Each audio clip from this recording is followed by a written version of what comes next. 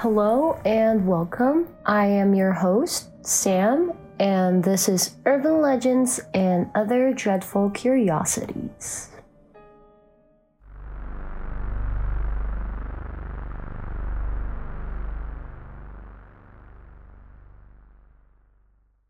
Welcome to the second episode of Urban Legends and Other Dreadful Curiosities, and I just bought a podcast mic. Should I just make it ASMR? Just kidding. Okay, so I'm currently in bed and I'm recording this episode and I'm having a serious cough that won't go away. It's been there the whole day and I don't know what's going on. Also, as I'm recording this, I might move around and you might hear it. I don't know. We'll see. And I'm really sorry for that. My roommate is outside and she can hear me record this whole thing. So yeah, I'm really sorry to my roommate that she has to hear me record. And when I make a mistake, she has to hear me say that line again because that's how I record. Yeah, fun. Okay, moving on. So I'm super excited for this episode because it's super creepy. And I just recently learned about this. I'm not really sure if this urban legend is widely known here in America. As someone who isn't American, I like to say that because I like to pull the international student card. I'm actually from the Philippines. So as someone who's not an American, I never really knew about this urban legend until like the day before I wrote the script. Honestly. So if you have further knowledge about this, or if I said something wrong, I butchered it or whatever, feel free to reach out to me with my email on my description somewhere.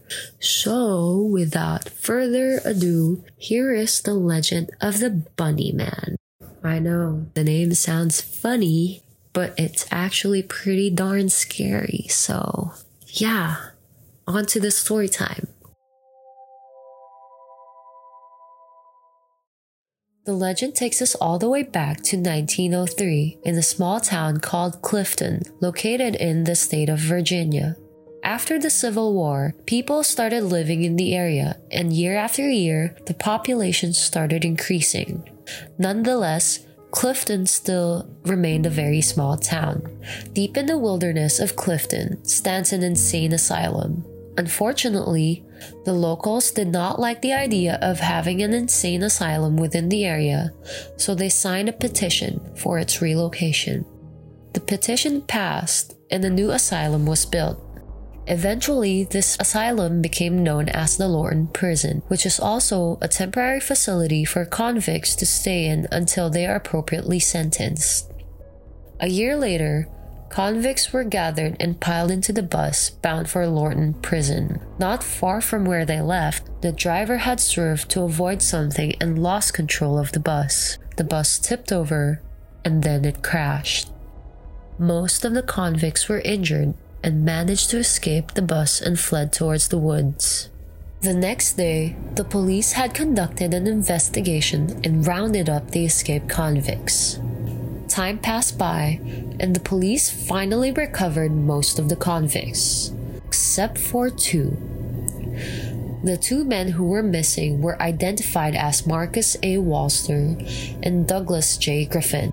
The police began their search for these two men, and along the way, they would find dead rabbits, all of them half-eaten and dismembered. Finally, they found Marcus by the Fairfax Station Bridge, except Marcus was dead, and his hand was holding a man-made hammer, which was made of a sharp rock and a sturdy branch as handle. The police thought nothing of it.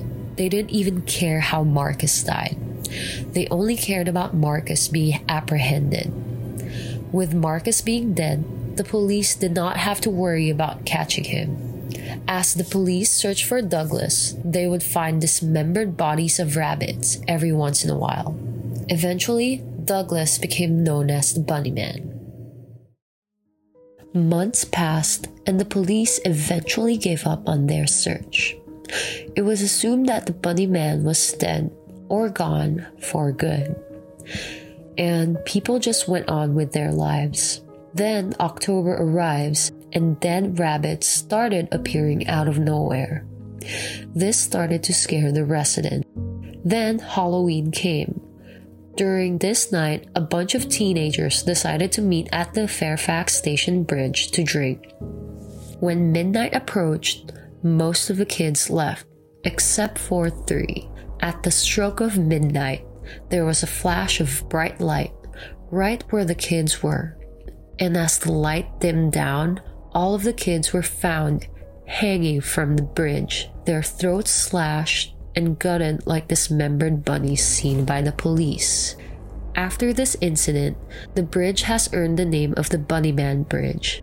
And it is said that if you are at a Bunnyman Bridge during Halloween night, you too will meet the fate of the teens.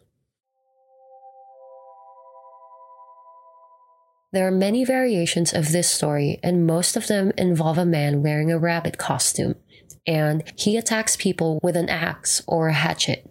And as mentioned in the story, most of the stories took place in the Bunnyman Bridge in Clifton, Virginia. In the story time that I just told you guys earlier, apparently there are many plot holes to this particular story. Brian Conley, a historian archivist, investigated the truth behind this lore, and he stated that the Lorton prison wasn't open until 1916, but the story took place around 10 years before the prison was actually built. So according to Conley, there are also no court records of Douglas Griffin. So this Griffin guy might not even exist after all. And the thing is, Conley actually discovered the real story behind the Bunnyman. This was actually reported on Washington Post. In 1970, Air Force Academy cadet Robert Bennett and his fiancée were sitting in a car by Kinney Road in Fairfax, Virginia. The couple were parked near Bennett's uncle's house. Okay, wow, that's super specific. And then a man dressed in a white suit with long bunny ears appeared, and he was holding a hatchet. Oh shit, that is a start of a horror film right there. Slasher film, horror film, whatever. That's pretty fucking whack. And then the bunny man, or this dude in a bunny costume, yelled at the couple and told them they were on private property. And then this bunny man threw a hatchet through the front car window, and luckily no one was hurt. And one weird thing about this was that the same man appeared 2 weeks later, a block away from his first sighting. A private security guard named Paul Phillips spotted the man, who was holding an axe in front of a new house. So the man started chopping and taking several swings at a pole. And the man also proceeded to threaten Phillips as well. There were also police investigation reports that confirmed Fairfax County Police was looking for a male in his late teens to early 20s that was dressed as a bunny. But after a while, that case was shut down. Okay, another one might be related to the bunny man's background, but this is a gruesome slaying of a mother and her 8-month baby girl. In 1949, the two vanished during a car ride with the husband and were found in a shallow grave in Fairfax. The woman had been beaten and shot while the baby had been buried alive.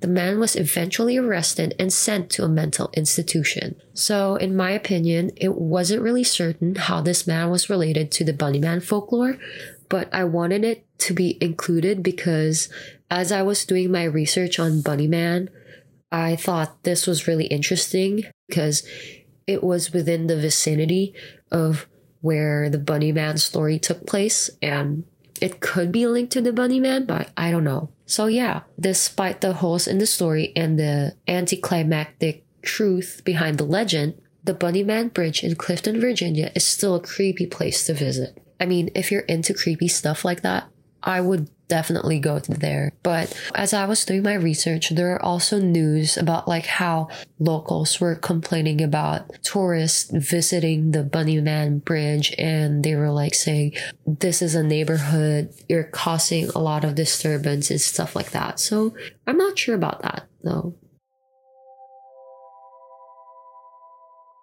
If you have some encounter stories you want to submit or a suggestion for this podcast, I have my email on the description.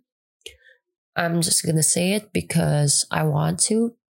So my email is urbanlegendsaodc@gmail.com. Again, it's urbanlegendsaodc@gmail.com. Just hit that up, send me your encounter stories, and I'll be sure to get to those soon. I hope you all have fun and stay tuned for the next episode. I upload new content every week, so I really hope you stay tuned. Okay, bye-bye.